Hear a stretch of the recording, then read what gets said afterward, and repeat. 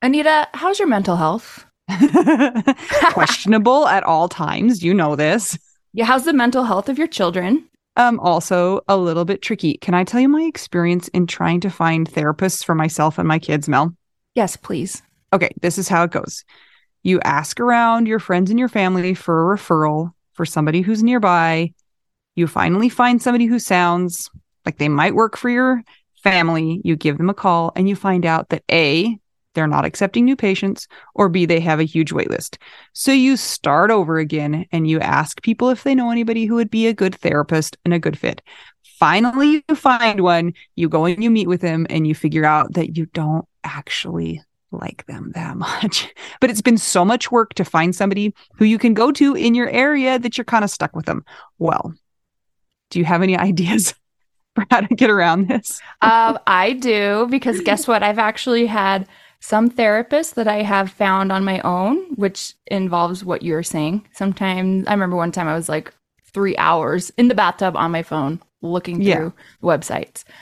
I was such a prune at the end. But I have also had the experience with working with BetterHelp. And it was like, I don't want to say too good to be true, but because it is true, but it's like amazing because I was matched with my therapist within 24 hours. And you didn't have to go through all of that other ridiculous process of trying to find somebody. And here's the cool thing too, is if that person didn't work out for you, you can just switch and say, and it's not like you're committing to another years long search for somebody who you're going to jive with.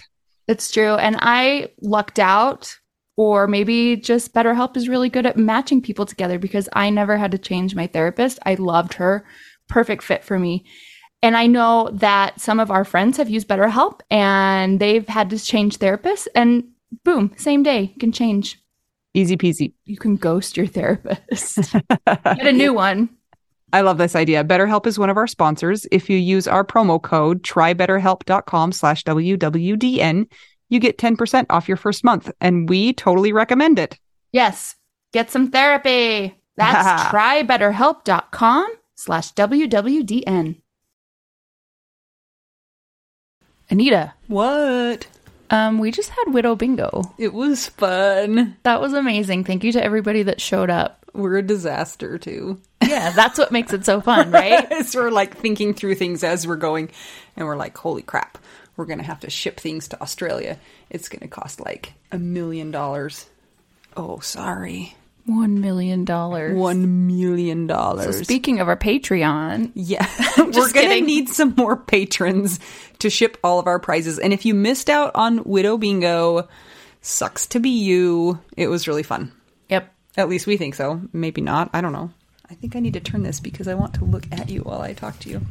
Then do it. I want to gaze into your eyes. Oh, I'm so beautiful. Oh, I know. You're so gorgeous. You should be dating again. That was one of our things in Widow Bingo. I hope that you can find somebody that will deal with your kids. We'll take on your kids. We'll take on your kids. That's yes. Our Widow We Do Now Bingo was about phrases that are what not to say. Or like terrible phrases. The worst things people have said. Mm-hmm. Okay.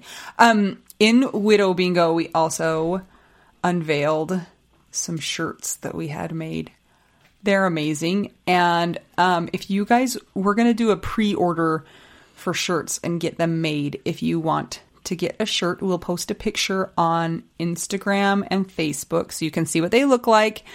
And then we'll also post the link. It's going to actually be, for now, until we figure stuff out, it's going to be the link for where people were able to buy the book that I got made for my husband. Yeah, the kids' book that he wrote before he died and I found and made into a book.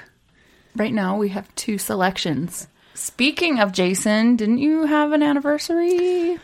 Yes. Thursday was my 21st anniversary, and it was hard. I don't know if it was harder than last year or not. You were feeling funny the day before. I was feeling super just blah. And it's so funny because I wasn't even thinking about that day. So it's weird how it's like in the back of your mind. Even if you're really busy and going through your day and you're feeling it and you're not having any quiet time, I still felt that weird like sense of dread. Impending doom. Yeah, almost. It's in your cells. Memory It's is so stored in your weird. cells. That's what I think. And I'm full of cells. Yep. So many. Like a billion cells. So I decided that since my life is chaos and I can't even do the bare minimum of things, that I would tear my house apart and paint.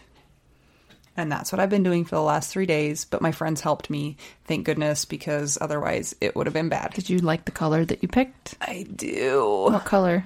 No, and I can't remember. Something gray? It doesn't matter. Yeah, it doesn't matter. But Sherwin-Williams, something gray.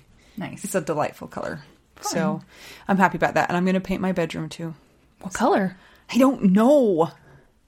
Neon pink? No. Pepto-Bismol pink. Ooh. My grandma had that color in her hall. It was stunning. What color was the carpet? Also Pepto-Bismol I pink? think it was green.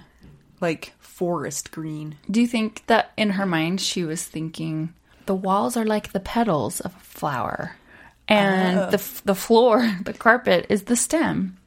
I don't know. But she really did love that paint. She was very proud of it. And all of us went in and went, oh, Special. that's nice. Made it through the day though, and it's done, and it's okay. You survived. Yeah. You even texted me back I know. on that day. I couldn't know. believe it. I know. And my friends came over, and we had cake and things like that, but I did feel... I don't know if this happens to you, Mel. Like, you don't have kids, but you have dogs. But like, when you're having a bad grief day, like, noise and chaos is harder to deal with. And Like, touching. like your brain is everything. kind of like on overload. Like, everybody was like, let's listen to music. And I was like, turn the music off. Like, I can't deal with everybody talking to each other and the music and my kids running around and everything everywhere because all the furniture is moved for the paint, you know, and stuff like that. So... I feel like that a lot. It's actually a way that I can tell if I'm going into a little grief spell.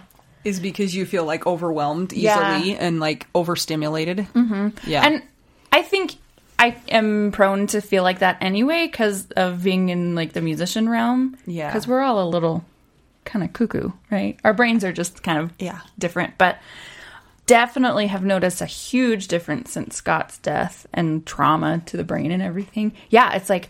Even with the dogs, like, you know, I love the dogs at all times. But you're like, get away from me sometimes? Sometimes it makes me think of how you are when you're like, sometimes I just don't want anybody to touch me, like, or to come sit by me. Yes. And I'm like that too. I'm like, get your nose away from me. And then I feel like a terrible person. Yes. Because it's just a dog. Yes. But yeah. And loud sounds are really hard. Yeah, and like chaos and nighttime is when I want to be alone and want everything to be quiet. So my kids are always like, "Can I snuggle with you?" And I'm like, "Go away!"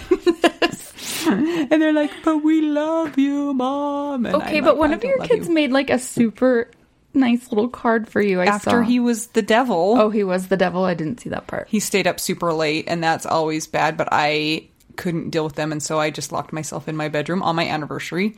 So he didn't go to bed until like midnight, and then the next day he wakes up and it's kind of funny. If you have kids and they've like gone off the rails, it's kind of comical because they're just making no sense. Like they're crying about things that normally they would not cry about, you know, and you just kind of want to laugh at them because they just are crazy pants. And so he was kind of in that mode. He brushed his teeth and his toothbrush had fish food on it. And so he's like crying about fish food on his toothbrush. And I'm just like, I don't even know how to respond to this situation. Rinse your mouth out, you know, but he was like crying and like throwing himself on the floor. And then he made a mess out of the paint that I was sampling in my bedroom. And so I like screamed at him. Oh my god. And that's why he sent me. It was a really cute note. And it was like, we're going to get through this together. And then he drew a little mustache. I know. It's so hard because I'm like, I hate you right now. And thank you for this note because I needed it. Oh. It's hard to be Anita right now. It's hard. Yeah, except for this cool shirt I have on that when I showed it to my father-in-law, he pulled a face. Also, my dad did that too. Not a good face. Hey, my dad is like now your father-in-law since we're widow wives. And guess what?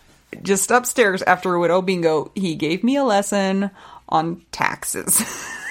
And what you should do with dead people. Yeah. And you know what Mel did? She left me. Yep. So I got a lesson all by myself, and Mel was like, I'm out. I don't have to listen to my dad, but I am polite. And so I do have to listen to my father-in-law, my father-in-law the second. Well, I was with my dad all day, and so I had already had the discussion. The tax lesson. And I think my bandwidth was over. Also, I had to feed the dogs. Mm-hmm. And poor Anita, 2 hours later. It's okay. But now she knows everything about taxes. Yeah. Or not. Or not. Because maybe I did or didn't understand a lot of it. I think that's a dog at the door. Oh, man. They found us. They found us. That's how I feel about my kids, too. Your week. Anything happened this week for you?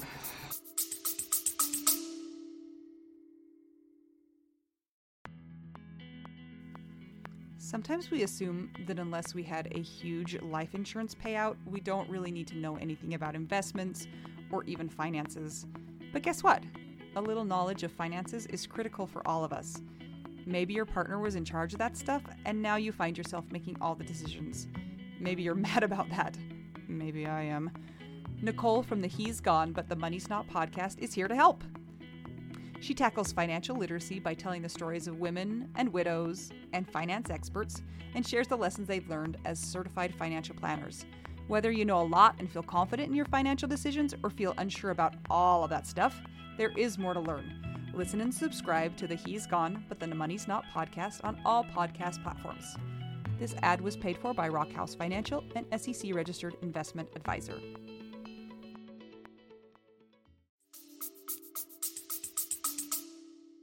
I have been working like mad at my computer. Mad like crazy person or like Arr! Yeah, all of the above. Okay.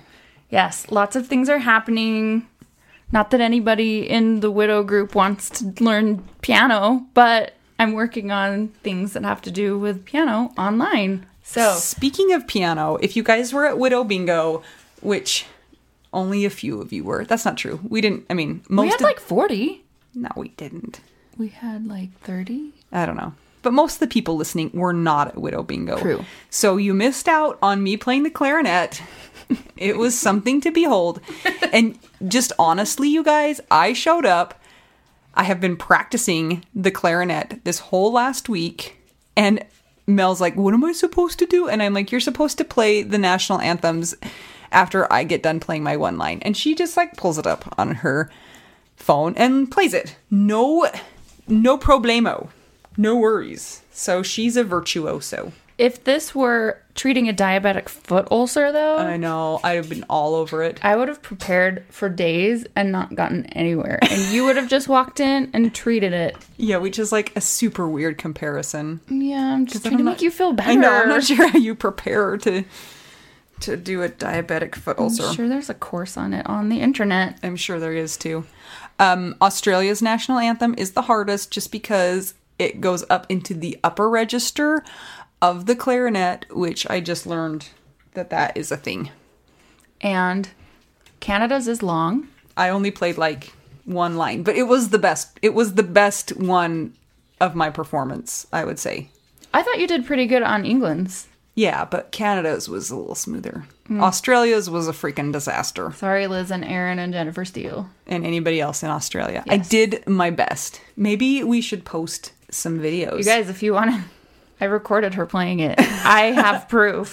Maybe. We'll see. We'll see what happens. Remember to check out Patreon so we can send all our bingo prizes to Australia, England, Canada. Now we spent all our money on and every shirts. single person won a prize.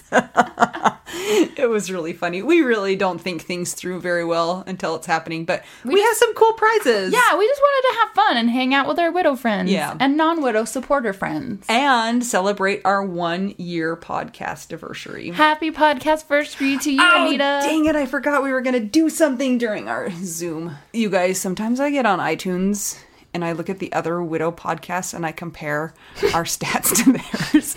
And that's how I found that amazing podcast that I listened to another episode. It was crazy, but we're not going to talk about it because that's weird. Anyway, I know that there are people listening to our podcast who have not written us a review. So if you would like to give us a gift for our 1-year podcast anniversary, go on to iTunes and write us a review so that we pull up for people who are searching for widow-related or grief-related podcasts. Yes. If you think this podcast is helpful, write something, because then it helps people to see that and it gives it credibility. Yeah, they think maybe I would like to listen to that too. Yeah. So, and I also would like to say, I know how it is to listen to stuff or see stuff on Facebook or Instagram or whatever, and to not comment or hit like, because that's just how we are. And now, as somebody that's doing a podcast or like creating content, it's so funny. Like it's made me more interactive, yeah. Because now I know what goes behind creating this stuff, and it's actually like the only way you're gonna know if people care about it. And it's so hard because you put yourself out there and you're like, I don't even know if people like us. Yeah, I'm like that all the time. Mel's like, shut up, Anita, it's fine. And I'm like, I don't know if they like us. I'm just used to this by being a musician for so long, where nobody cares about what you do. People always want you to play stuff for free and do these gigs for free. Man. Not treat diabetic foot ulcers for free. Because that's what I was just going to say. Like, when I treat a diabetic foot ulcer, I want that ulcer to visually get smaller and smaller and smaller and then heal. So I know I'm doing a good job. Yeah. There's no like ambiguity. And that's a really weird thing to say on a grief podcast. Well, this is kind of on brand for us, right? All over the place. All over the place. So we love it when you comment or when you interact in the group. And of course, our Widow Wives Club is awesome about interacting, because that's what it's for. But if you are not a widow and you are on a regular Facebook page, please comment and like and whatever else. Because then we know that you're there. Otherwise, we don't know if people care or if they're even listening or watching. Are you listening? Hello? Hello? Hello? Hello? Is it me you're looking for?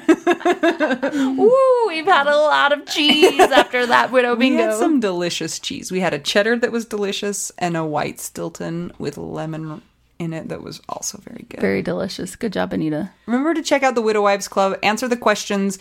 If you're inviting friends to the Widow Wives Club, it lets them get around the questions, so it's better if you just copy and paste the page for them so that they can submit their own request. And join our Patreon. You can be our friend for $5. And help us pay to send some stuff to Australia. And check out the information and the links to pre-order an amazing t-shirt or two. Designed by Anita. I'm so proud of myself. I love this shirt so much. Can we talk about this being a step towards more awesomeness from your widow situation? Because remember when you're like, I just want to have t-shirts, and I'm like, did you know you can design them? Here's this thing. You said, I don't think I can. And then you made this amazing t-shirt. I love it. And then I just was like, I want to design t-shirts. I've made like 6 of them, but they're too expensive to actually make unless you like buy a lot of them. That's the problem. So maybe we'll put them on there. Maybe you guys will like them. Maybe we'll have enough to order them. Maybe we won't. We'll see. Yeah. Patreon.com/WWDN if you would like to support us and help us keep the podcast going and send things to Australia and give Anita a pat on the back. Righto. That was not me trying to have an Australian accent, by the way. Because what was that? I don't know, but it was not related. Oh, man. Okay, well, stay tuned, because coming up is a super cool widow that we just interviewed, and you're going to love her story and hate it at the same time. I'm Anita. I'm Mel. And we're just 2 young widows who don't think things through very well. And we're trying to figure out widow we do now.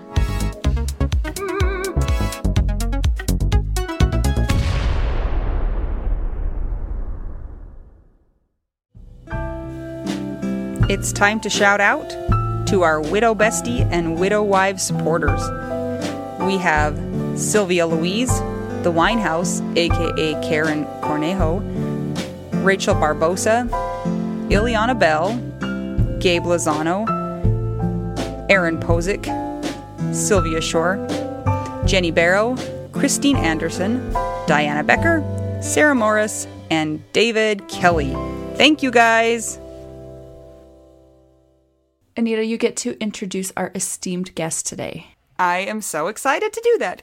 So when we first started our podcast and we were kind of trying to figure out what we were doing, we tried to think of people who might be guests, and we actually knew about Jennie, and she just kind of went on a list in the back of our heads. And then last week we told you that we were coming up on our 100th member of the Widow Wives Club. Do you remember? And so we passed that number, and we went back to look and see who the 100th person was. And guess who it was?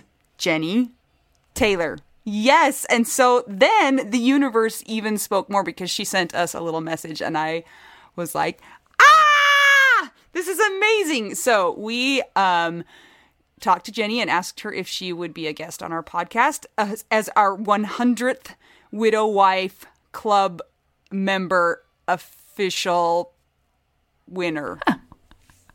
That's your new title, Jennie. Congratulations. Like can you put it like in a name tag on my door? We'll make you or a sign. sash. A sash? Oh, a sash with a crown? Would you like a scepter? No, that will turn into a weapon at my house. Okay.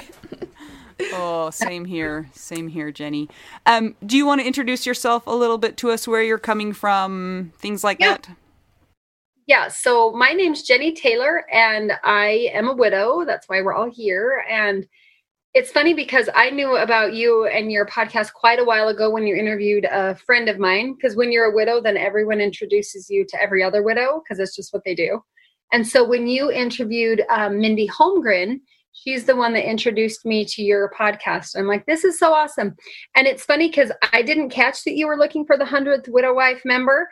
I was just at a PTA meeting looking at my phone, and I was like, oh yeah, those girls, I got to contact them. And then I found you on Facebook and added, and then I found out about your Patreon, and I was like, yes, we got to make this continue. So that's when I joined, and then we got to this conversation. But I live in northern Utah. I've got 7 kids, and we are almost exactly to the 2-year mark of the day my husband died. We met, Anita. 7 kids? Like The Sound of Music. 7. Like it takes 2 hands to say 7. Yes, because yesterday I met a lady at my sister's office, and she has 8 kids. And I found my own eyes bugging out of my head as I asked her, 8? Like 8, like you gave birth to all 8 of those kids? And I thought, oh my gosh, that's what people say to me all the time. And this is me saying it to her, because 8 is more than 7. So yes, my husband and I had 7 children together on purpose, all naturally birthed, and they're all here. They're ages 2 to 15. And it's crazy. It is as crazy as it sounds.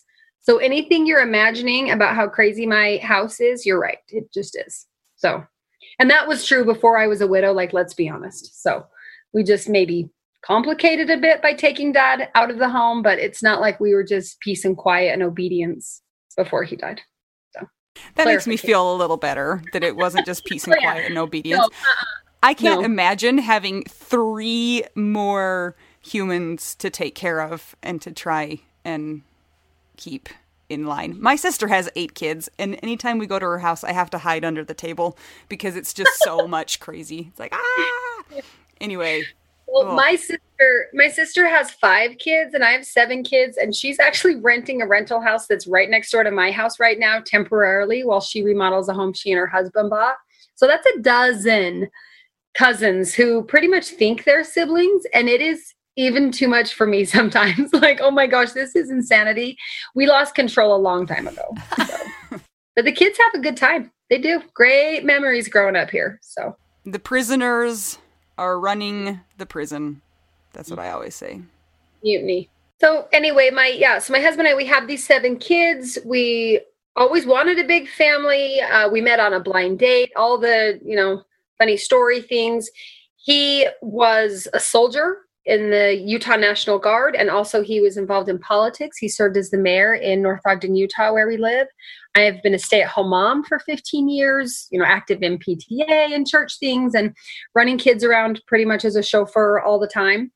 And like I said, my husband died almost 2 years ago. He was killed in action in Afghanistan on his 4th deployment.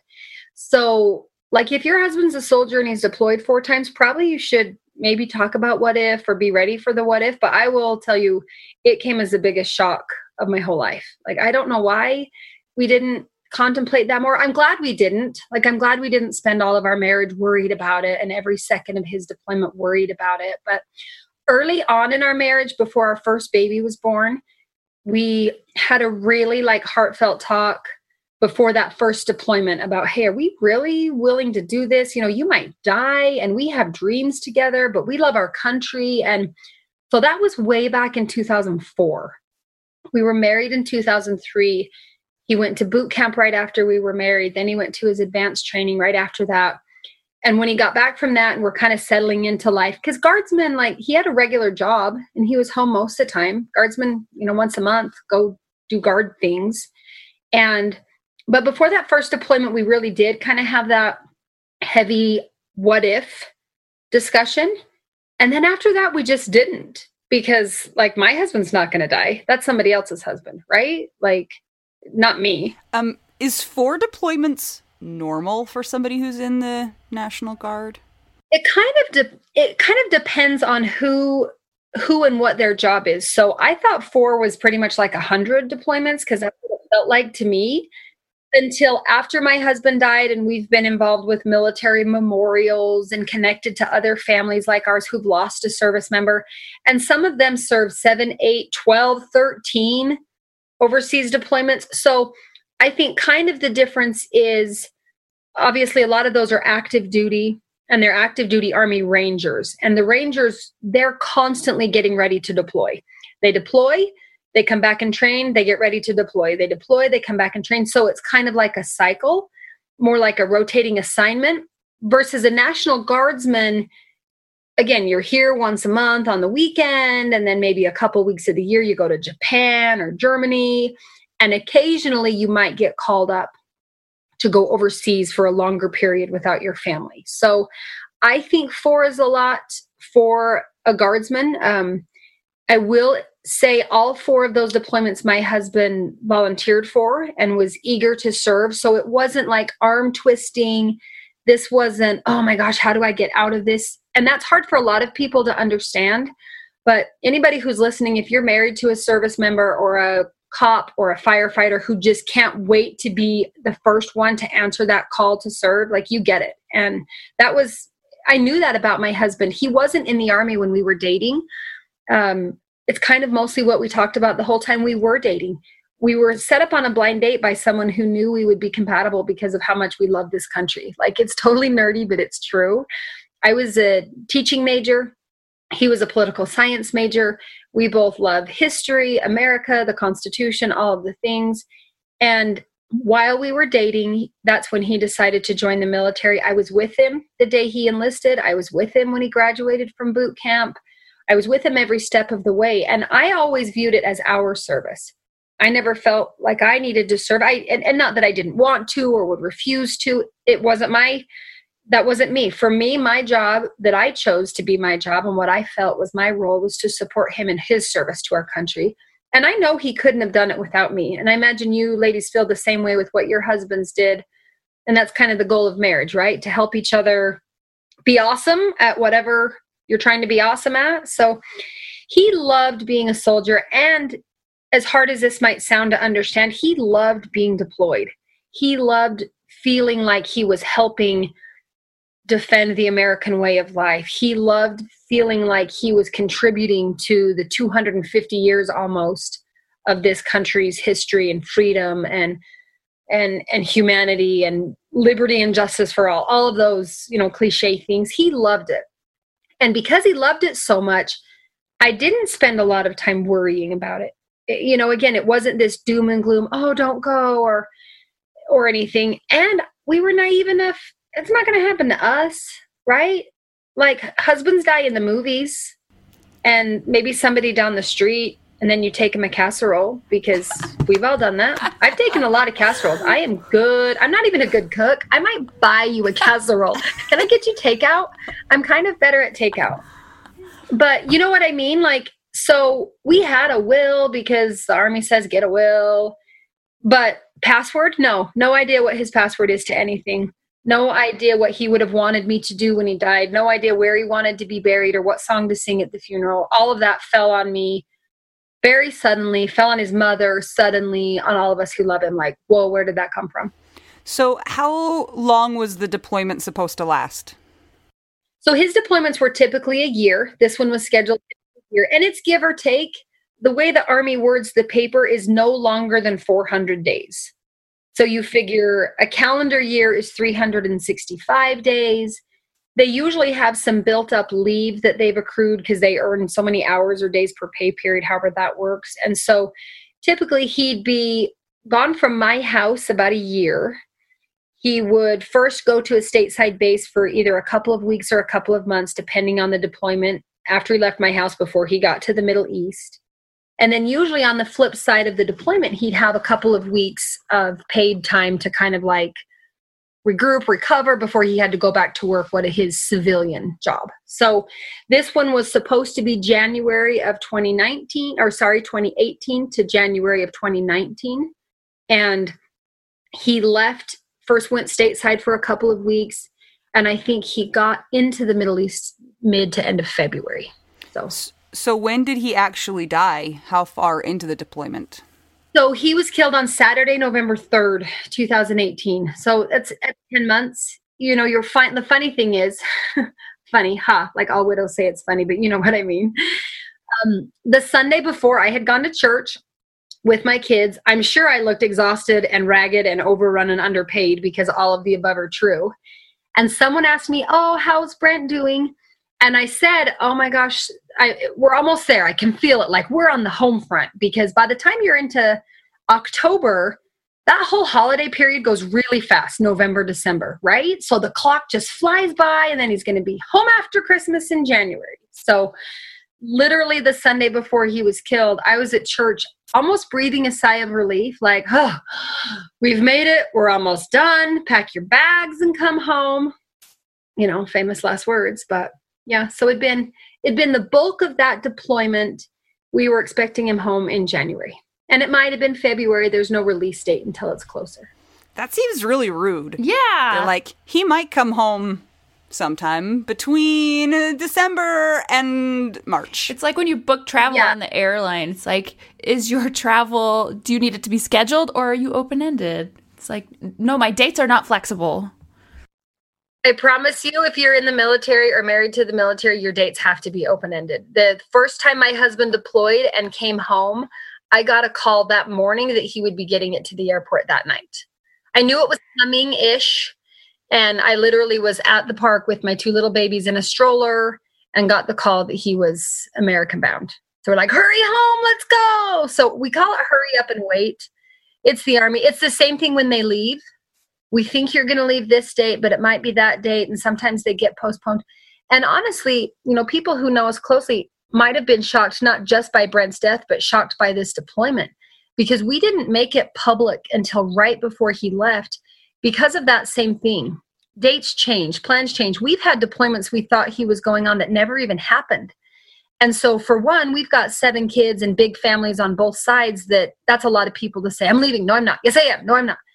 But also he was serving as an elected mayor in a town of 19,000 who he would have to announce, I'm leaving, but I'm not sure when, and maybe, or wait, it's off, it's on. So we didn't want to get into kind of the yo-yo of that with the public who doesn't understand that is just what it is in the military. So if anyone is listening and knows us or knows the story and feels like we kind of sat on that deployment announcement for a while, we did.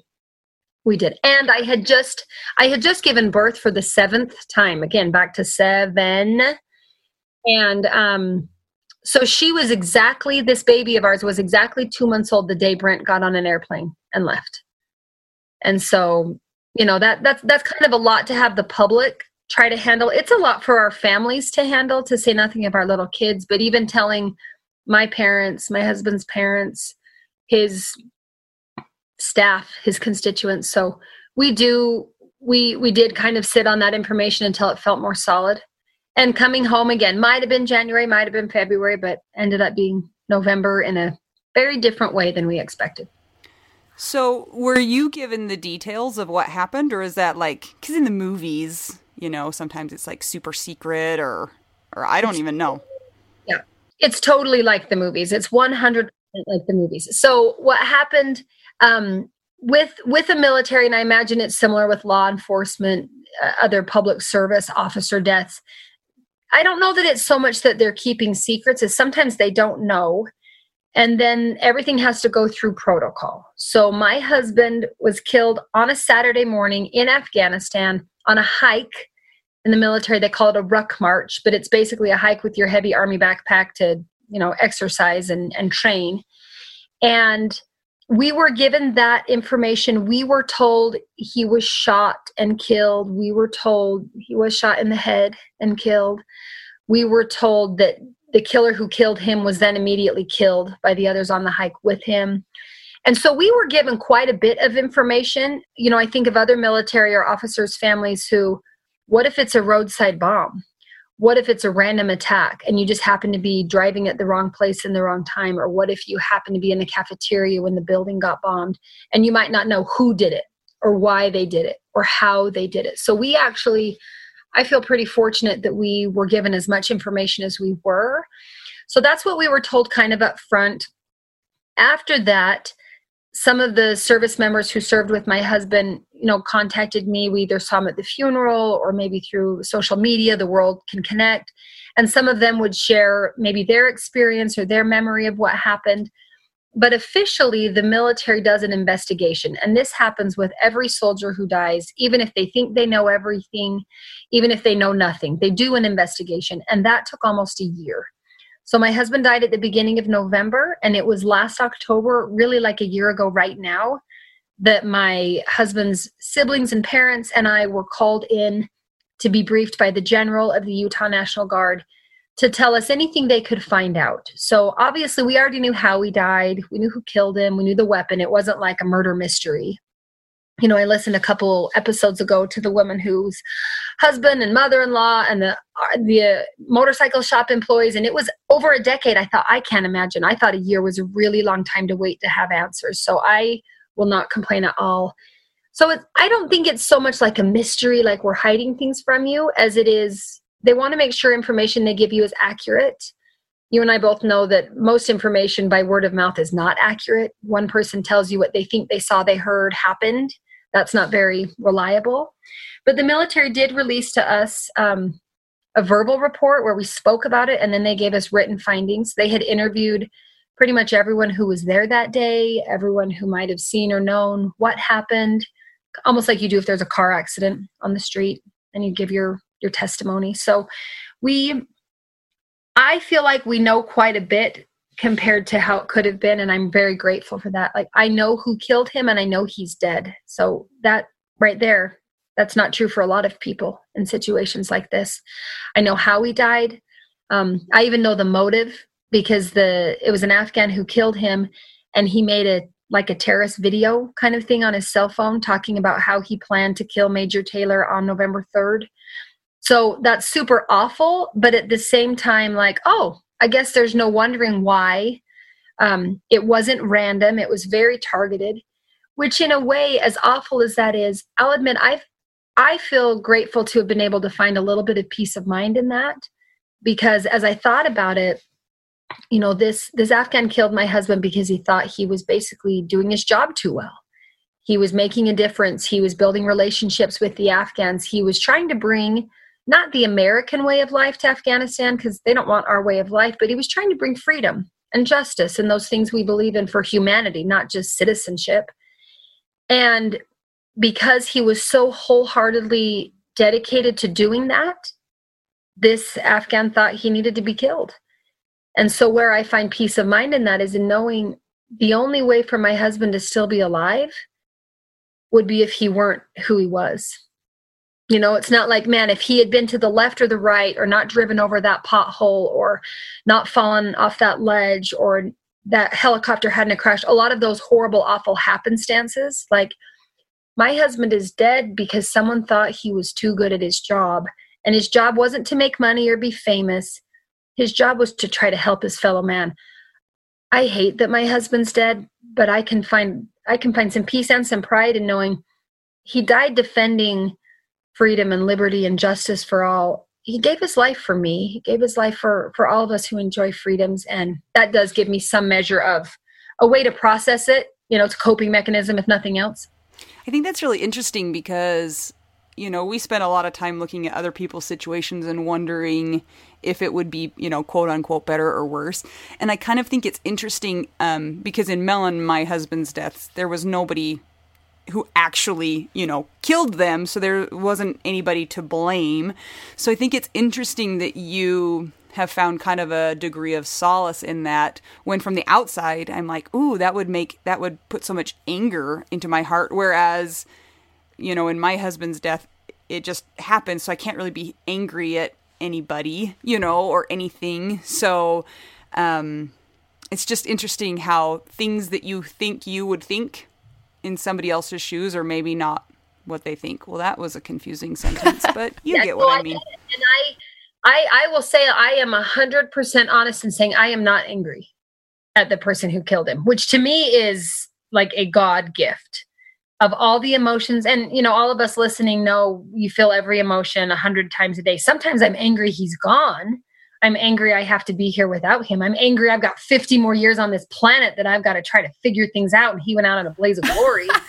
But I am grateful that I can say I'm not angry at the man who shot him. In fact, I feel really bad for him, that he would think that not just my husband, but American servicemen and women have died for 243 years all around the world trying to protect humanity and freedom and choice. And this man thought my husband was trying to ruin his life rather than offer him some better way of life. That makes me sad. And I'm grateful for that because trust me, I'm a plenty vindictive person. Don't think I'm a saint. I get angry all the time.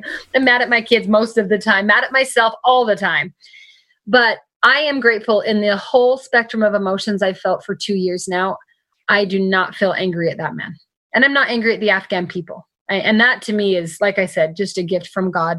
I'll let somebody else be angry. I don't have room for anger. I'm too tired to be angry. It takes too much. So that's kind of our story. He died that Saturday morning on a hike. Tell us how you were told about his death. I mean, again, is it like in the movies or?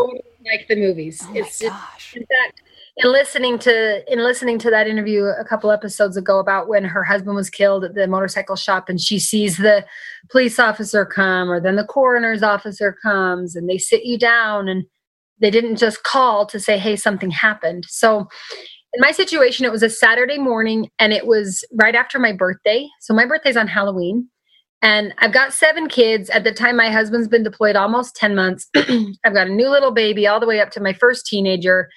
And that deployment was hard on me the whole year. Like, that's a conversation for another day. We had a bathroom flood upstairs that ended up gutting like the whole house. We're living in a rental. All of the kids are distraught because dad's like the one rock in the world. I'm a total basket case. So the kids are a basket case when mom's a basket case. So we were bad. And around my birthday, my mom and my mother-in-law convinced me to go away Friday night to Saturday with my girlfriends from college. So we were freshman roommates together 1 billion years ago. It was the 20th reunion from our freshman year, and we're going to go back to Brigham Young University area and eat ice cream because that's what you do at BYU, but whatever. So I, Friday night, went down there. Saturday morning, woke up early. And if you've ever been a mom away from your kids and you wake up early, like that will make you angry. Let's talk about anger. And I was like, oh, I totally could have slept in. I'm so tired. And I remember a very conscious moment thinking, okay, I can roll over and go back to sleep, or I can just use some time to kind of like think and meditate and grab my journal and try to make sense of this crazy year. Because again, my husband's coming home soon and I'm trying to not be a total basket case for this last couple of months. So I got out of bed, had a couple really awesome hours of like, whoa, mom doesn't get quiet time. So I'm thinking this day is good. Okay, I can make it through November and December. Brent will be home in January. The holidays will be filled with busy and beautiful and fun for kids. We can do this. I've written some goals in my notebook, cleared out my head a little. And then my mom called. And then keep in mind, this is my mom that was like, whoa, Jennie, you need a break. Don't worry about the kids. We got this. And so I'm thinking like, oh, who burned the house down? Who broke their arm? What are the kids? Because it's like not even 9 a.m. on a Saturday. She, I'm sure, was hoping I was asleep. So I knew she didn't just call to say hi. But I didn't think anything, I didn't think about Brent for sure. Anyway, what my mom said on the phone was that there were 2 Army officers in full dress uniform knocking on my door. And they need to talk to me. So this is where it gets to be just like the movies. Army protocol, military protocol. I imagine law enforcement protocol is similar. They can only talk to the primary next of kin first. They can't tell the news his name first. They can't even tell his mom first. They can't tell my neighbor first. And they certainly can't tell my mom. But they also can't tell me over the phone. So Officer so-and-so says, well, ma'am, we have some information for you, but protocol needs us to be in person. I said, okay, I'm an hour and a half away from my home, and you're there with my 7 little children and my mother, who's probably having a panic attack because she's there. And I didn't even have a car with me because I had taken public transportation to meet up with my friends. Because I'm like, I don't want to drive. I want to just try to clear my head. Again, because I was literally kind of going crazy in October of 2018. If you know any of my family or friends, they would tell you that. Like, I was one step away from super losing my sanity. So I hung up the phone, found one of my roommates, and I just said, Brent might be dead. I need a ride. Like, super tactful. And so he looks at me over that. But it's like, hey, I hope I didn't scar her for the rest of my life. Sorry, Desi, I totally owe you. So what the officers and I agreed was that we drive and try to meet in the middle. I don't want them to wait at my house with my kids for an hour and a half. But I don't want to wait an hour and a half for them to drive down to me, and then I'm an hour and a half from my kids. They would have scarred the the military officers to be with your 7 kids for an hour and a half. Quite true. I know. We should have just done that, huh? Yeah. So they drove south. I drove north. We met at the headquarters building. If anybody's local, that's in Draper, right off I-15, big flag and everything out front. And I walked into this building. I got there first because I got there quicker than the officers did. So again, no one can say anything about my husband's death to anyone but me until those 2 officers say anything to me. So the chaplain is there, the state chaplain. Hello, Mrs. Taylor. He escorts me in. He knows, for sure he knows, but he can't say anything.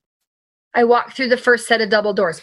2 soldiers are holding the doors open. They know, but they can't say anything. I walked through what felt like 400 doors down 26 hallways, soldiers standing at every one of them, holding the door for me and looking at the ground. Nobody will say anything. Nobody will look at me. I'm like, okay, as if I didn't already know what I'm not supposed to yet know. I know. So anyway, they told me when the officers got there, they came into a conference room. I sat at the table. They sat next to me. And they have a script. It is literally like the movies. I don't know if it's on behalf of the Department of the Army or the President of the United States, on behalf of somebody important.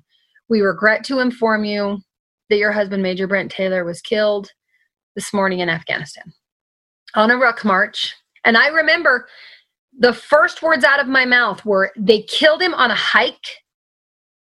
This man survived the Taliban and ISIS and terrorists for 4 deployments, and they killed him on a hike? Like, that's not funny.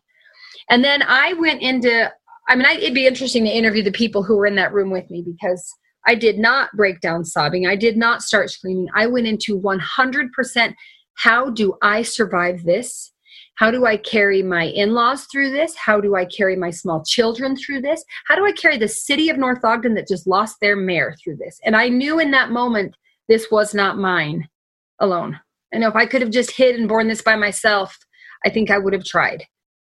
But we first had to try to reach Brent's parents. And I'm like, this is going to kill my mother-in-law. She's already lost her youngest son to suicide almost a decade ago. Now here it is, her second oldest son. My first heartbreak was for her. And so she had her own notification team, which is what they call these officers. And so I'm sitting in a conference room at the National Guard headquarters while my notification team's on the phone with their notification team trying to find them. They were at a service project at the local church. This was before COVID, when people did things together. And so it took them a while to find them.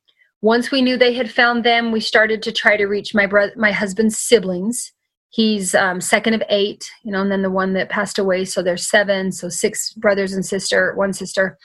So we're trying to call everyone, notify them, make sure they know, because we don't want them to hear it on the news first. And then once we got some of those things squared away in that conference room, I looked at the Army officers and said, okay, we're going to my house. And I had them come with me. Not that them coming would be like a great strength to me, not that them coming would be a great comfort to my children, but 100% of my motivation in those first few days was someday my kids will remember this. Someday they will look back, and I want them to know that they had the respect of that notification team coming to tell them those hard words that nobody wants to tell them. So the notification team got in their car. By this point, my mom and sister had come down and to pick me up. Because again, my mom was at my house when the officers knocked on the door. So even though my mom didn't know anything for sure when those officers left my house, she knew they weren't going to give me good news. And she knew I didn't have a car. And so she and my sister called Grandpa and left the kids with Grandpa and my sister's husband and took off to come get me. Then we drove home. And that was the hardest. That was the hardest. Do you feel like you were just blindsided by this because it seemed like things were kind of calming down and, you know, it was more of like a go and be, like you're saying, like build relationships. It wasn't like go and you're on the front lines of a big battle or whatever. Right. And he'd survived all kinds of things as in his deployments. And in fact, he had come home on leave for 2 weeks in August. And I remember when we sent him back after those 2 weeks, I just told him, hurry up and get back. Just go. Like, I'm not that I'm not thinking about him. I'm just not worried about it because I got 7 people to keep alive here. We were finally moving back into our house after everything had to get put back together. I was 100% looking to get through the holidays, and then January, Brent's home, and 2019 was going to be my year. We were going to recover. We were going to regroup. We were going to travel as a family, run away, whatever we needed to do. Because I thought from January 1st on, 2018 kicked my butt. So really, by the time, November 3rd came around and I find out he's dead, it was like me and a giant white flag of surrender. Like, I give. Okay, God, I give. I don't know what else you want to ask from me. I don't know how much harder this can get. Because again, I had thought the whole deployment was really, really, really hard. And everything was going wrong. Everything was falling apart. You know that feeling for non-widows and what COVID feels like? COVID feels like you don't know what's normal. You don't know what to expect. You can't trust even the most trustable things and events and protocols anymore. Like, I know that's how every widow feels when you become a widow. It's like, yeah, we just got there before COVID.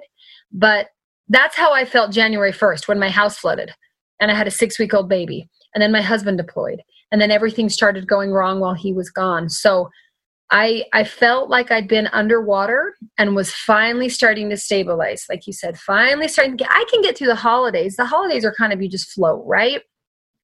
It'll be fun. We'll have fun things to look forward to. Time goes very fast between Halloween and Christmas. It just flies by like, oh, he's going to be home. He's going to be home. And so, yeah, I felt completely blindsided. And then I felt like this public face of not just my soldier who died, but representing every soldier that's ever died, at least to my community. Most people who knew and loved Brent and were sad that he died, he's the first soldier they personally knew that died in war. Like, we know of people that die at war. You've read history books about people that die at war. Most of us in 2018 don't actually know somebody that we care about that died in war. We just don't. Yeah, that's the whole reason that we even knew you existed, because it was a public thing where it was in the newspaper and on the news and, things like that. So yeah, it's got to be different to have people watching you and, your expectation, or you feel like you have to live up to some expectation of grieving military wife, which probably comes with a lot more just expectations and maybe... I feel like you have to look better than a non, because you have to talk to people more. What was it like being the wife of the mayor who is now dead and the aftermath of that for a community? Yeah, just, it's crazy. The only word I can use is crazy and maybe surreal, because we went to get Brent's body back from Dover Air Base. Again, just like the movie, go watch Taking Chance if you wonder what it's like. So he died on Saturday. Monday, we got on a plane, middle of the night, Monday into Tuesday. His body's coming back from Dover. we fly home Tuesday afternoon, not with his body, but we came back. And I remember after being in Dover for not even 24 hours, talking with the media, seeing pictures of his casket at the airbase on the big giant screens at the airport, going, oh my gosh, that's me, that's us. I came home from that trip and had kind of a family meeting with my parents, my husband's parents, and all of our adult siblings, everybody that was in town at the time. And I just said, this is not just ours. This is going to be public. And the news is either going to talk about us as a family, or they can talk to us as a family. And that it was a very conscious decision to let it be so public, because I knew it would be public anyway. There's no way to say, pretend this didn't happen. But I felt compelled to maybe take, again, if you're going to talk about my family, if you're going to wonder why my husband wanted to serve in the military or what he thought about being a soldier, just ask me. I'll tell you. You don't have to make it up. So very public, and my heart really started to soften and even break again when I saw how other people were impacted by my husband's death. Because of course, when somebody dies, you immediately go to the spouse and children and then the parents. Like, I have siblings who love and miss Brent. He has siblings who love and miss him. He has friends and coworkers and colleagues. And I think had it not been so public, it might have been a little easier for me to feel like this was just me and my kids' loss. But I'd have people who'd come over, like all of us do, those first few days when everyone's over and everyone's hugging and everyone's loving and bringing food and trying to help. And I remember my heart really breaking, thinking, these people are mourning with me. They're not just mourning for me. The Bible tells us to mourn with those that mourn. Like, we are heartbroken together.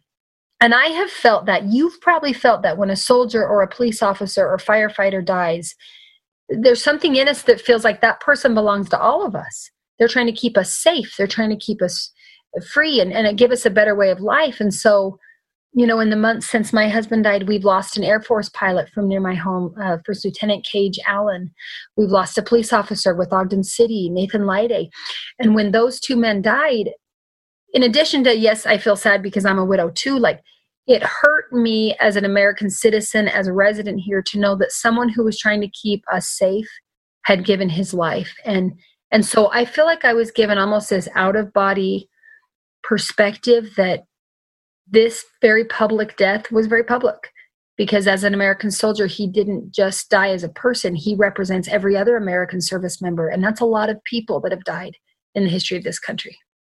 Was that difficult for you to sort of share in your grief? Did you sometimes feel like that it minimized what you were feeling? You're like, I don't want to share this with others. You don't really know him. It's not affecting your everyday life. Sure, you're sad, but this is my husband. This is the father of my children. Like, stop being. You know what my favorite word of that dramatic. question was, Anita? You asked was. Like, was it so difficult? Like, maybe it's not so difficult, right? Like, no, I'll admit, yeah. The human side of me is, there are times very specifically when I feel like, just like I've heard you say, and especially on the in-law episode a couple episodes ago, when you say, I know all of you love and mourn and grieve and miss, but this is my day-to-day. This is my better half. This is the father of my children. This is the person that I went to bed with every night and talked to on the phone for several times a day. And we lived together. We had a life together. We had a future planned together. And so I'll admit there are still times when it stings, when I'll hear someone say something or I'll perceive something that it's like, yeah, but you don't get it the way I get it. I promise you don't get it. Right at his viewing. So we had a very public viewing, and, it was like, I don't know how many people came, and it was kind of like a party at the basketball arena at the local university. And I was grateful for that. I was grateful for the respect that was shown, and it really was a beautiful event. And I think I would have been there had my mayor died. Like, if I were just a citizen, I would have taken my children to pay their respects. So again, that out-of-body perspective, I think, has been given to me. But I remember at the end of it, looking at all the beautiful pictures and all the flowers and all the displays that depicted this man's life and all the media cameras that were there.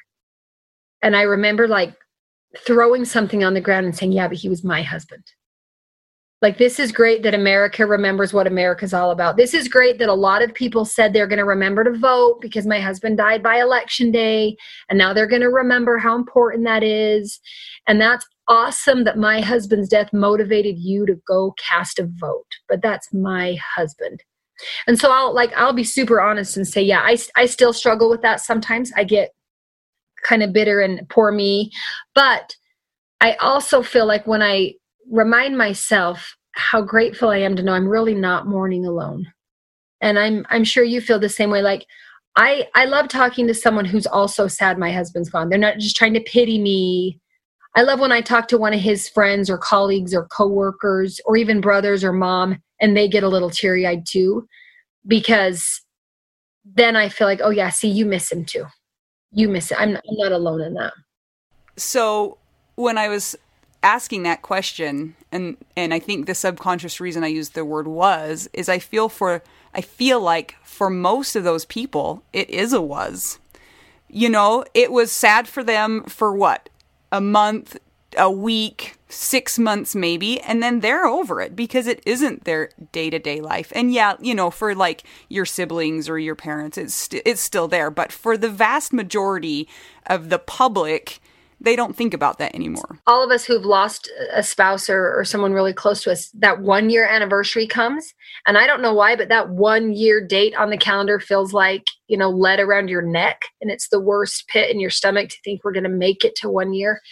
And I remember feeling the same way about Memorial Day because I'm married to a dead soldier and all of America celebrates dead soldiers on Memorial Day.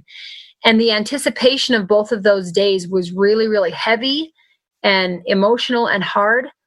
And then it's like my perspective, again, this outside of my body perspective shift where I started to think, you know what though, on November 3rd, other people remember Brent too. People who maybe have gone on with their lives because you got to go on with your life. But November 3rd is going to come around and they're like, oh yeah, this is the day Mayor Taylor died. And so Memorial Day is going to come around. Oh yeah, my mayor died. He was one of those service members that gave his life with all the others. And so I try to focus on that, knowing that instead of me feeling either bitter that I've got my own grief or bitter that they think they have the right to their grief, you know, it's more of a, hey, well, let's just, I guess, miss him together. But it is interesting how people outside of the immediate circle use was. I talked to a soldier that my husband served with years ago. He served with him in 2011. We spoke this past week on the phone, and he said something like, oh, I'm so sorry to hear about your husband. I know it's been a long time, but it's just still such hard news. I'm like, dude, long time? We haven't even made it to 2 years. I mean, it feels like 100 years, but it is not too late to tell me you're sorry he's dead. Like, you can call me in 50 years and still tell me you're still sorry because he's still dead. That's what I was going to say. He's still dead even after 2 years. It's funny that way. I think that gives all of us an awareness too when we're watching or loving someone else who's lost someone. Now we're all a little more sensitive to not say things like was that hard? Is it hard to be a widow? Yeah. Am I a little bit better at handling it after almost 2 years than I was after 2 days? Maybe some days, yeah. Maybe I'm a little more aware. I'm aware of more tools or more people like you all that I can say, hey, you get this with me. But I remember actually, again, every widow will introduce you to every widow once you're a widow, right? Because you're just this sisterhood. And then you're like, man, why is there so many widows around? Right? Stop dying, man. There's annoying. And you're like, I didn't know there were so many widows in my world because I think of the widows like the 80-year-old lady with blue hair, right? So one of the best, well, blue, oh my gosh, but you totally are not 80, but you do have blue hair. And it's like kinky and curly on top of your hair. That's what I meant. When you're 80, yep. No, you are not, but you are blue-haired widow, so maybe I'm that's not easier the to average accept blue that you hair are a widow. But, you know, we all think of the little old lady that lost her husband or something. And one of the widows I met most immediately after my husband died, she was just so helpful in helping me see that she still missed her husband. At the time we met, I think her husband had been gone almost 10, maybe around 10 years. And I was at like 10 days. And so, of course, I'm just sobbing and sad and missing him and aching. And she's telling me about her husband from a decade ago, and she still misses him. And she's still crying. And she still loves him. And she lives a beautiful, happy life. It's not like she's crying and sad and weepy and mopey and thrown her life away. Shout out to Jen Funk if she's listening or any of you know her. But it really just helped me see I'm going to always miss him. I'm going to always love him. I'm going to always feel like I got punched in the stomach every time I remember that he's dead, because I'll admit to you, sometimes I get going in the day to day and it kind of just feels like he's deployed again. We lived a good chunk of our marriage on opposite sides of the world. I'm a stay-at-home mom with a lot of kids and way too much going on every day. It's easy to get caught up in that. And then it's like a memory will come in my mind, or I'll see a picture or something all of a sudden feels like, oh my gosh, he's dead. Wait a sec, what? I don't know if you feel that way. It's like I'm feeling it and hearing it for the first time over and over again. And so that is something that I don't think I anticipated. I certainly didn't anticipate how physically exhausting grief is. And you just feel like you're walking around with 80 extra pounds all over your body, just dragging along. And maybe you are. And you probably are, because that's what it is. Then COVID made that worse. Good job. Also, having 7 kids. 7 kids. Oh my gosh. How do you navigate that? Okay, I really want to know that too. I'm like, so how practically are you dealing with that? Because I am drowning with 4 Do kids. they each have their own personal nanny or handler? A handler. I know, I need a handler. We have found a phenomenal young woman in our community. Her name is Ashley. She's a young college girl. She's an online college girl, which gives her flexibility. And she is phenomenal, and she babysits. I mean, I've had more babysitters in the last year and a half of my life than I did in the last 15 years raising my kids. As a stay-at-home mom, that's been a huge paradigm shift for me. Even when I took off and left for Dover and left all 7 of my kids, I didn't travel away from my kids. I would leave my kids like for really important religious worship services, maybe. But other than that, I just take them with me. I'd go to PTA meetings and take them with me. I'd go to the store and take them with me. I was like super control freak. These are my kids. They come with me. I didn't have them so that somebody else could raise them. So we've got this young woman that really helps with the 2 younger ones instead. But I really have become like the charity project of the community. And I've become a really good, I'm a really good recipient of help, which is, I say that not boastfully, but like, man, I've come a long way. Because when my house first flooded, my husband was still alive but deployed. I had a nursing baby and all these other kids. That was hard. And we had some people from our neighborhood coming over to help get the furniture off of the wet carpet and peel the carpet out. And they had said they would come help. I'm like, no, I got this. Because like, what mom of 7's got this by herself to rip out carpet and move furniture alone? Hello, stupid independent woman. But I remember they came. I wasn't ready for them. Of course, I wanted to clean everything before they came. And they came just to help. And they didn't come to judge. They came to help. But I still to this day picture myself on my hands and knees as they picked up my couch. I'm crawling over to it to try to grab all the Cheerios and Legos and whatever other gross stuff was under that couch, with like hot tears of embarrassment streaming down my face. Because I'm a very independent person. And married to a political official who was also a soldier and an officer and all of these things. We were very independent people. And we've made it through 3 deployments before with kind of little to no help. I mean, that's not true, but relatively. And we had some friends who during one of the deployments would bring us dinner once a week, me and the kids. And I remember being so embarrassed by that. Like, no, we are serving the country. We don't need you to serve us. This is our service to the country. And just how wrong I was in thinking I needed to do everything and be everything and accomplish everything. Now, don't get me wrong. That is still my nature. I still revert to that. I still struggle with that. I still have to remind myself to chill out and say, yes, please, when people ask if I need help. But I've got this cute babysitter who helps when I either need to be gone or like right now, she has them at the park because there's no way I could do a quiet podcast recording in my house with the little ones running around. And she helps. She can drive, which is phenomenal to have a babysitter who can drive. Oh my gosh. If I ever need to be gone overnight, I have a Pentagon appointment now, not appointment like a meeting I need to go to, but I've been appointed by the chief or the Secretary of the Army to represent him here in the state of Utah for Army families. And so sometimes I need to travel or go to meetings, which again, I'm not a working mom. I'm not used to that. I know moms do that all day, every day, and hats off to them because I don't know how they do it. But Ashley will sometimes help overnight if I'm gone a night or 2. But I've got wonderful ladies in my neighborhood who randomly sometimes will knock on the door, show up and just like start sweeping or do the dishes. And Where do you, people brought me dinner for like 6 months, 8 days a week. I'm not exaggerating. Like, we didn't have room in the fridge. We bought another big freezer. I had 2 gigantic upright deep freezers with food and everything. And again, at first when people would show up, I would just be so embarrassed and feel like a failure and feel like I can't do this and I should be able to do this. And now I've gotten to the point where I'm just grateful. You know, my kids, I remind myself all the time, my kids have already lost their dad. They don't need to lose me to being super stubborn to the point that I lose my mind trying to do everything myself. And I still have to remind myself that, like, every day.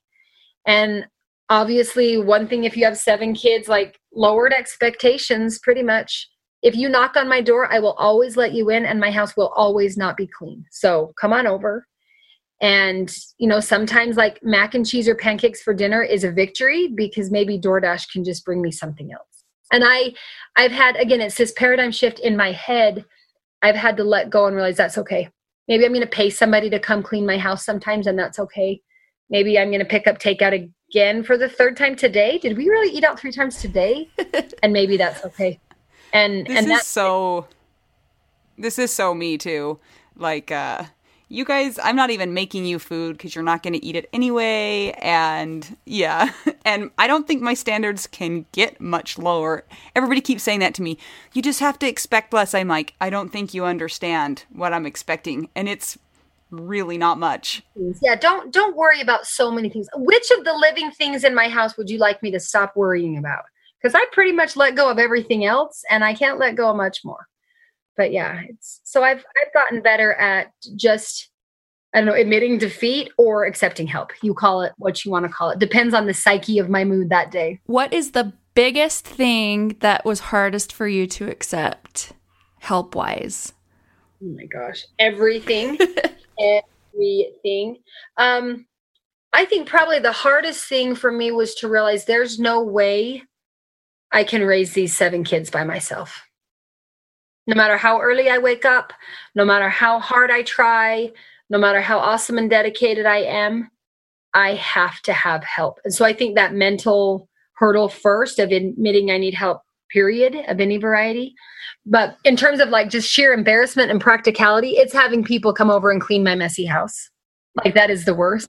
Or know that I'm not really a very good cook. And so maybe you need to bring me dinner because we might be having Chick-fil-A again tonight. So some of that is like exposing my domestic weaknesses, because here I am, like this super stubborn, independent. I chose to be a stay-at-home mom and I'm no good at it.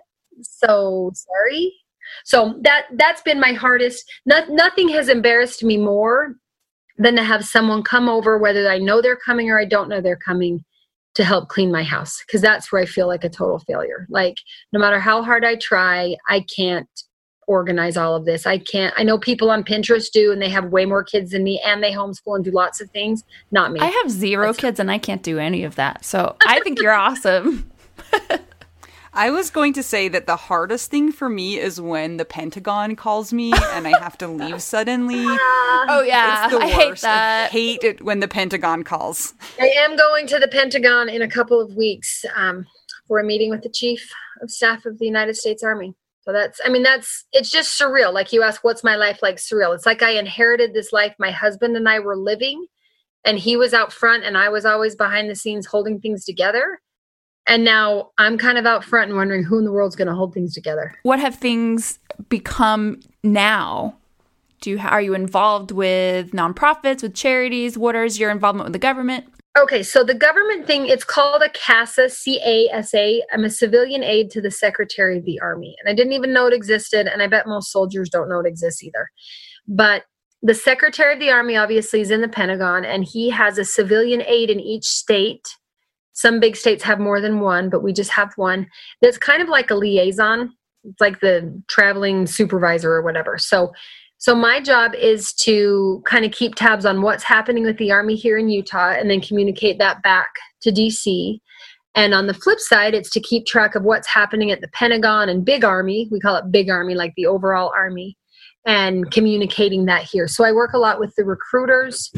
I work a lot with the ROTC programs, and I work with unfortunately, funerals for other soldiers or service members, but try to just be in conversations.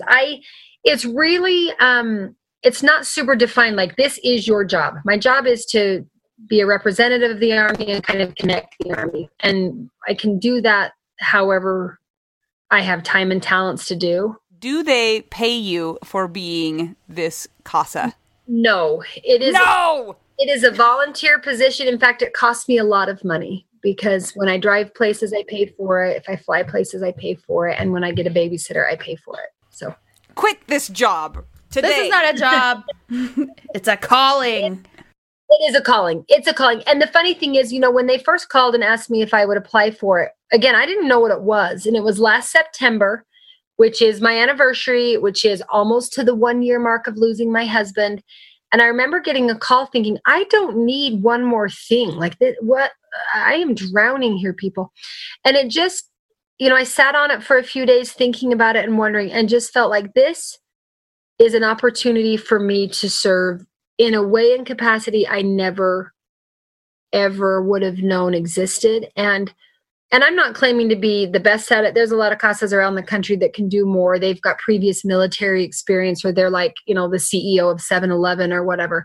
But what kind of sealed the deal for me, even though it is, it's a lot of work and a sacrifice for my family, it's a chance to give a voice to the military family in a lot of military conversations that are usually just focused on the military side, the service member, and the military survivor. So I'm not claiming I have all the answers. I'm not claiming I can fix everything. I'm not claiming I'm the best military survivor that ever existed.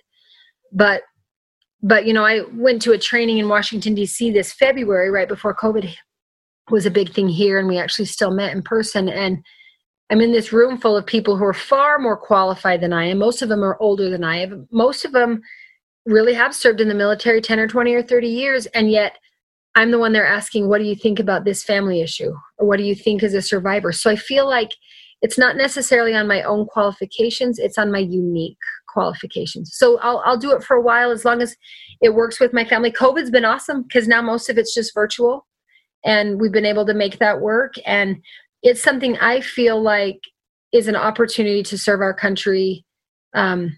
And again, there's not like set hours I have to work. I'm a volunteer, so I do it as I can and when I can and adapt it as needed. But it's an incredible honor to be able to do this and try to give a voice to maybe some of the viewpoints that I don't think they've been ignored in the past, but maybe they weren't as aware. You have the best qualification. I think you're selling yourself short. Did you not tell them that you are the 100th member of the Widow Wives Club? I was just going to send them a picture of like my name tag across my door. And the 100th Widow Wife Club member. And so just send me my appointment right now. Thank you. No questions. And more money. and more money. More money is always great. Yay, Patreon.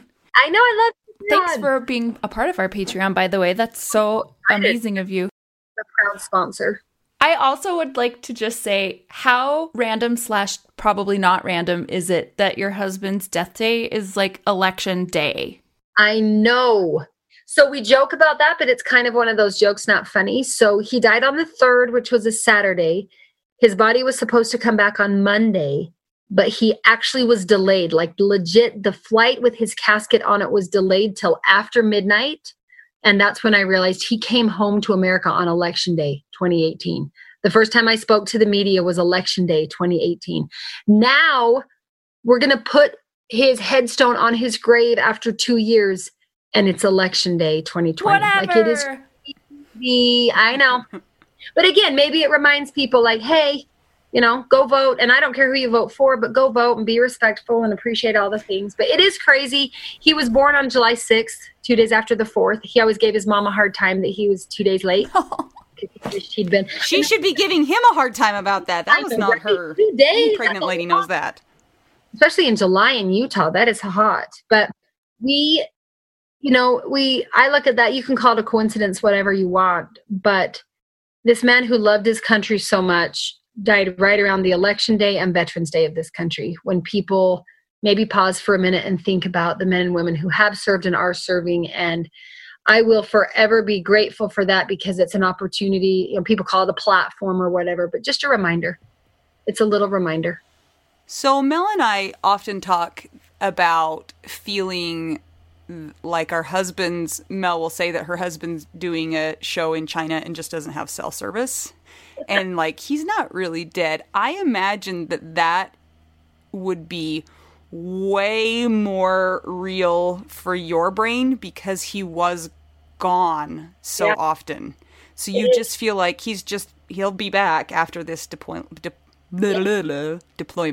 Yep, exactly. It feels like that sometimes where, in a way I'm grateful because it's not like we used to just sit around and hold hands on the couch all day, every day, because that's just not real life. But I look back and think, we were always busy. He was always actively engaged. He was either deployed or even when he wasn't deployed, he was the mayor and had meetings most evenings. And our time with him was split with a lot of other people. And he has a big family and he cared a lot about them and my family. And so I think of my sweet kids and think, they shared their father with their country and their community long before the day he died. They did. Okay, on the flip side of this, you get to tell me if this is fair. But you know how you get really annoyed when people make comparisons to their own situations? Compare deployment to death. Oh, nice one, Anita. Such a good comparison. Well, the problem with death is like it's final, right? A deployment comes and goes, and like you can think. I mean, I know several widows we've talked about. Man, if I could just have a text message to heaven, like I'd maybe be okay.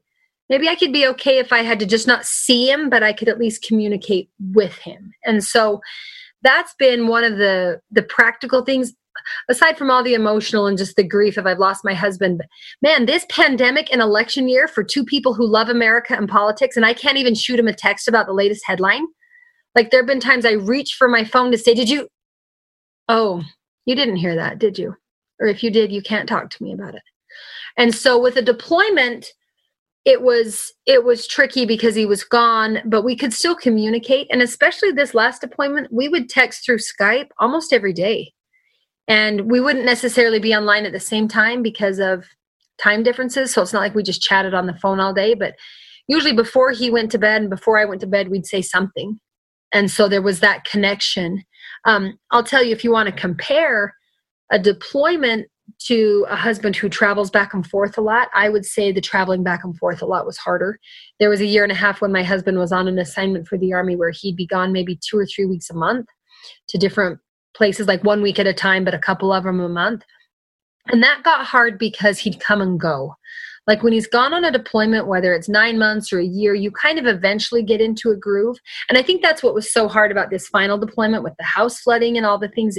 We never got really into that groove until October, right before he died. But when he was deployed, he's not going to show up for dinner and he's not going to be late and he's not going to be here at bedtime. And so don't ask for his help getting the kids to bed because he's just not here. Versus when he would travel, he'd be gone a week or so, back a week or so, gone a week or so, and you're constantly trying to adjust. And kids, dad's like a celebrity, so when he's home, then they go crazy, but you want him to be on their routine and schedules. So, obviously the death side of things sometimes does feel like a deployment. And I don't know if that's better or worse. I mean, that's probably depends on the opinion of the day, but there are days when I get going around busy and I think I know how to do this. I know how to take care of kids without him here. I know how to sit at church without him next to me on the bench. I know how to roll my garbage can out, even though my neighbor mostly does it now. So thanks to the neighbors. But like, there are things I can do. And especially now that I'm so good at asking for help, I'm like a master at it. But, then again, there'll be times when like a random thought or a smell or a food or a candy corn, because my husband loved candy corn and it's Halloween time now. And you'll see those little things. I find it's the little things that trigger me more than the big things. I think I anticipate big things like headstones and grave sites, but I don't anticipate like the first spring. So he died in November. Utah's very wintry. Every plant life is dormant for several months after that. And my husband loved to garden. He had a huge vegetable garden and he had a lot of rose bushes. And I remember the first day in early spring after he died, I got home from picking up kids or something. and saw one of the rose bushes kind of budding, one itty bitty bud coming back to life. And I felt like it was such a slap in the face, like this mockery that spring and the renewal of life for this man who loved this rose bush, and now this rose is blooming without him here, and he won't be here next year when it blooms, or the next year when it. And so those little moments sometimes are harder for me than the seemingly bigger things, because we are used to him being gone and not home for dinner and not home on the weekends and not home on Tuesday either, you know? Yeah, I think that those little things, something that's so hard about them is that you can't prepare yourself for them because they just come without any indication. You know, I laugh about the things that will make me sad, you know, and they're the tiniest things. Like I'm mowing the lawn and I walk past a little portion of our lawn. I remember Jason running into the house because there was a beehive in the ground and he'd gotten stung all over and in his ear. And so I mow over that part and I'm like, ugh! Like, how do you prepare for that? You can't prepare for the spot in your lawn, you know, that's going to set you off. It just... Yeah. There's no way. I know those triggers or whatever you want to call them, those moments that just feel like this is real. Like this is still real. You know, you wake up in the morning and it's still real. So dumb. So dumb. I have a question that's kind of random, but as a military family and talking about Memorial Day, you know, you see on social media, people are posting, remember that Memorial Day is about soldiers. Do you get offended, or do military families get offended that people are also celebrating their non-military dead family members? Be honest, we don't care. We have no feelings. I am not going to speak for every military family. I don't know that I'd use the word offended as much as I'd realize we have some room for education. And I'll admit it, even my family, we grew up going to the cemetery on Memorial Day for my grandpa, who did serve in World War II, but he didn't die in World War II. And my father died when I was younger, and different people, we'd go visit the graves on Memorial Day because that's what Americans do. And I do think there's a lack of understanding about what Memorial Day is and why it is. Memorial Day really is the day to remember our military dead. And if you want to also remember all of your dead, like that's great. But it is the day to remember men and women who have died for our country. Then Veterans Day, fast forward, is not the day to remember our military dead. Now, that doesn't mean you can't remember them, but it's not exclusively for dead soldiers and dead sailors, because Veterans Day is for all who serve and are still serving and have served. And sometimes I think in this country, we are very good about honoring our dead, which we should be. I'm not saying we shouldn't be. But what about the guy who puts on a uniform and he's still alive? Like, let's celebrate him or her too. You know, I've said that before. The day my husband was killed, there was one other American on the hike with him, and then a lot of Afghans. And the one other American was also shot, and he lived. So do we not celebrate him? We only celebrate the guy that died? Like, that's ridiculous. Or the people who've never seen combat, but they're willing every day, if they need to, they'd go and answer that call. So I do think there's room for education. Memorial Day is the day to honor our war dead. Veterans Day is the day to honor all of our military men and women, any branch, any episode, any war, any job they've had, whether they've seen combat or not, that's not the point. But, you know, for most Americans, both of those days are just a day to get like a good deal on a couch. Hot dogs. Free hot dogs and soda. A day to get school off, but I don't think kids even get Veterans Day off for school anymore. I don't think so. So should we need like a civilian Memorial Day. Let's start one. Yeah. And it can kind of be both. I would just say, like, on Memorial Day, when you go to your husband's grave or your grandmother's grave or your daughter's grave or whoever's grave, that's wonderful. Maybe take a minute to talk with your family about how also we're remembering these military men and women who died for us. So I wonder for our international listeners if I kind of think that probably other countries have similar holidays, if not the same holidays. I'm kind of curious to know. Yeah, that's a great question. Other countries, yeah, like our Australian listeners and England and Canada, if they've got similar and which days they are, and if they've got a Memorial Day and a Veterans Day, or just a Memorial Day or just a Veterans Day, or you guys let us know. All of our international listeners, let us know what your country does for your military people, because we don't know. Be interesting. Yeah, I don't know. When you were talking about, I felt this sense of you holding your breath when he was on deployment. We've just got to make it until he gets home. And then to feel like you just had to go for this much longer, and then everything's going to be back to normal and it's going to be great. And then it's like, oh, just kidding. You not only need to keep holding your breath, but you got to keep holding it for the rest of your freaking life. More years. Yeah. 5 decades. Yeah. Yeah. And even though, my husband wasn't gone, I felt a sense of that too. Like, we just have to make it until the kids are a little bit older. We just need to make it through potty training. We just need to make it through this. Yeah. And then it's like, nope, guess what? You got to make it through everything all by yourself, all the time. All day, every day. And even if you have helpers, those helpers are not a parent. And a parent is different than a helper or a babysitter. It is. And I'm grateful for all the helpers we have, but it is, you don't have the same connection, that companionship. I'd say half of me died that day, and it wasn't the left half or the right half. It was half of every cell in my body. And not just the past 15 years that we were married together, but the future 50 years, I thought for sure. Because again, we're raising kids all of that time. Someday they're going to be done potty training and nursing, and we could actually go on a vacation, the two of us. I dreamed of that. We never did. Our honeymoon was like Park City for a couple of days, an hour away from home, Or someday we might do this, or down the road we'll have grandkids and do that. And so you lose all of that. But I'll admit, something clicked inside of me in the moment I knew he was dead, to where any weight I had felt during that deployment, where I thought, I just can't do this. I just can't do this. I just can't do this, which I said 1,000 times a day. It was kind of like somebody slapped me in the face and said, you have to do this. So basically figure it out. And you can look at that as super discompassionate. I even think sometimes when I'm really sad and have my darker moments, or my just more grief heavy moments, I can picture Brent on some cloud above looking at me like, oh, I'm sure it breaks his heart to see me all sad. And then I'm sure he's like, Jennie, get up. You can do this. Come on.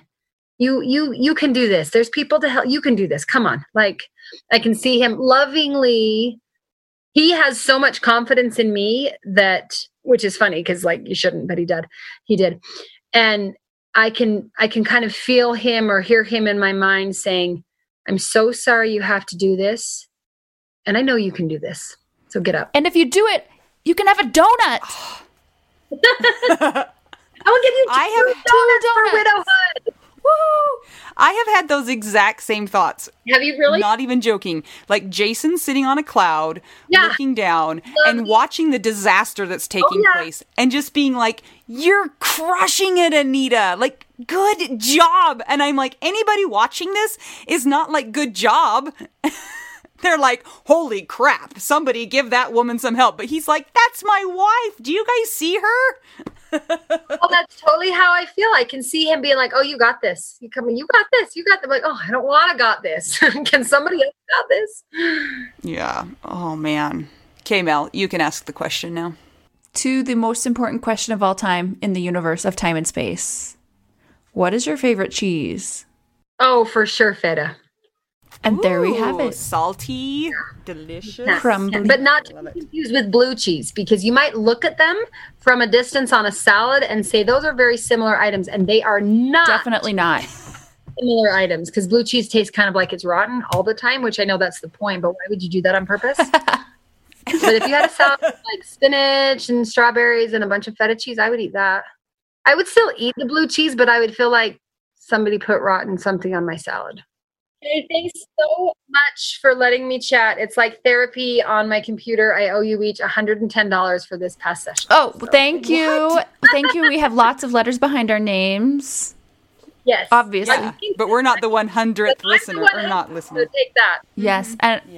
And I am so impressed, too, that we reached out and you got back to us so quickly and scheduled it so quickly and moved things around so quickly. Like, you're amazing. Aligning. No, it worked out perfectly. I love listening to all the people you've interviewed. It's just so helpful to find people who get it. I love that you can laugh. Like, I can be super sad my husband's dead and I can crack a joke about it, and like, you get that. You don't think I'm being disrespectful or irreverent, but I think it's important. You got to be able to laugh and sometimes slap yourself in the face and say, just get up. Come on, girl. You got this. I showed my dad, Anita made t-shirts for our widow bingo night. We're going to send you one. And I'm like, Dad, look how funny this is. And he went, that's morbid. I'm like, yeah. You have to be a member of the club. You have to be a member of the club to get it. It's a thing. I know. I'm like, Dad, you live in That's the the whole house. reason that the shirts are amazing. I can't wait to see these things. I know. So thank you so much for being our new friend. And thank you, ladies. Thanks for bringing me into your Widow Wife Club. You guys, I hope that you enjoyed today's episode and you found Jennie to be inspiring and lovely. She is awesome, and we really appreciated that everything kind of fell into place for us to connect with her. So we don't know about coincidences. We kind of think those things happen for a reason. Thanks, dead people. Until next time, remember to check out the Widow Wives Club and answer all the questions. Remember to check out our Patreon. And until then, I'm Anita. I'm Mel. And I'm Jennie. And we're just two young widows and a lady that actually can celebrate Memorial Day legitimately, who are trying to figure out Widow we do now.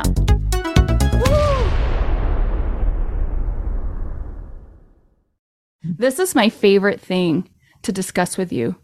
Tell me, what is it? One of my favorite things. I do enjoy tacos and cheese and dogs. This is about how you cannot pay hundreds and hundreds of dollars for a phone plan, especially when you're a widow, your person is dead, you might have kids, you might need another option, and you just want your phone to work, you want unlimited texting and service, and you want it to be like $25 a month.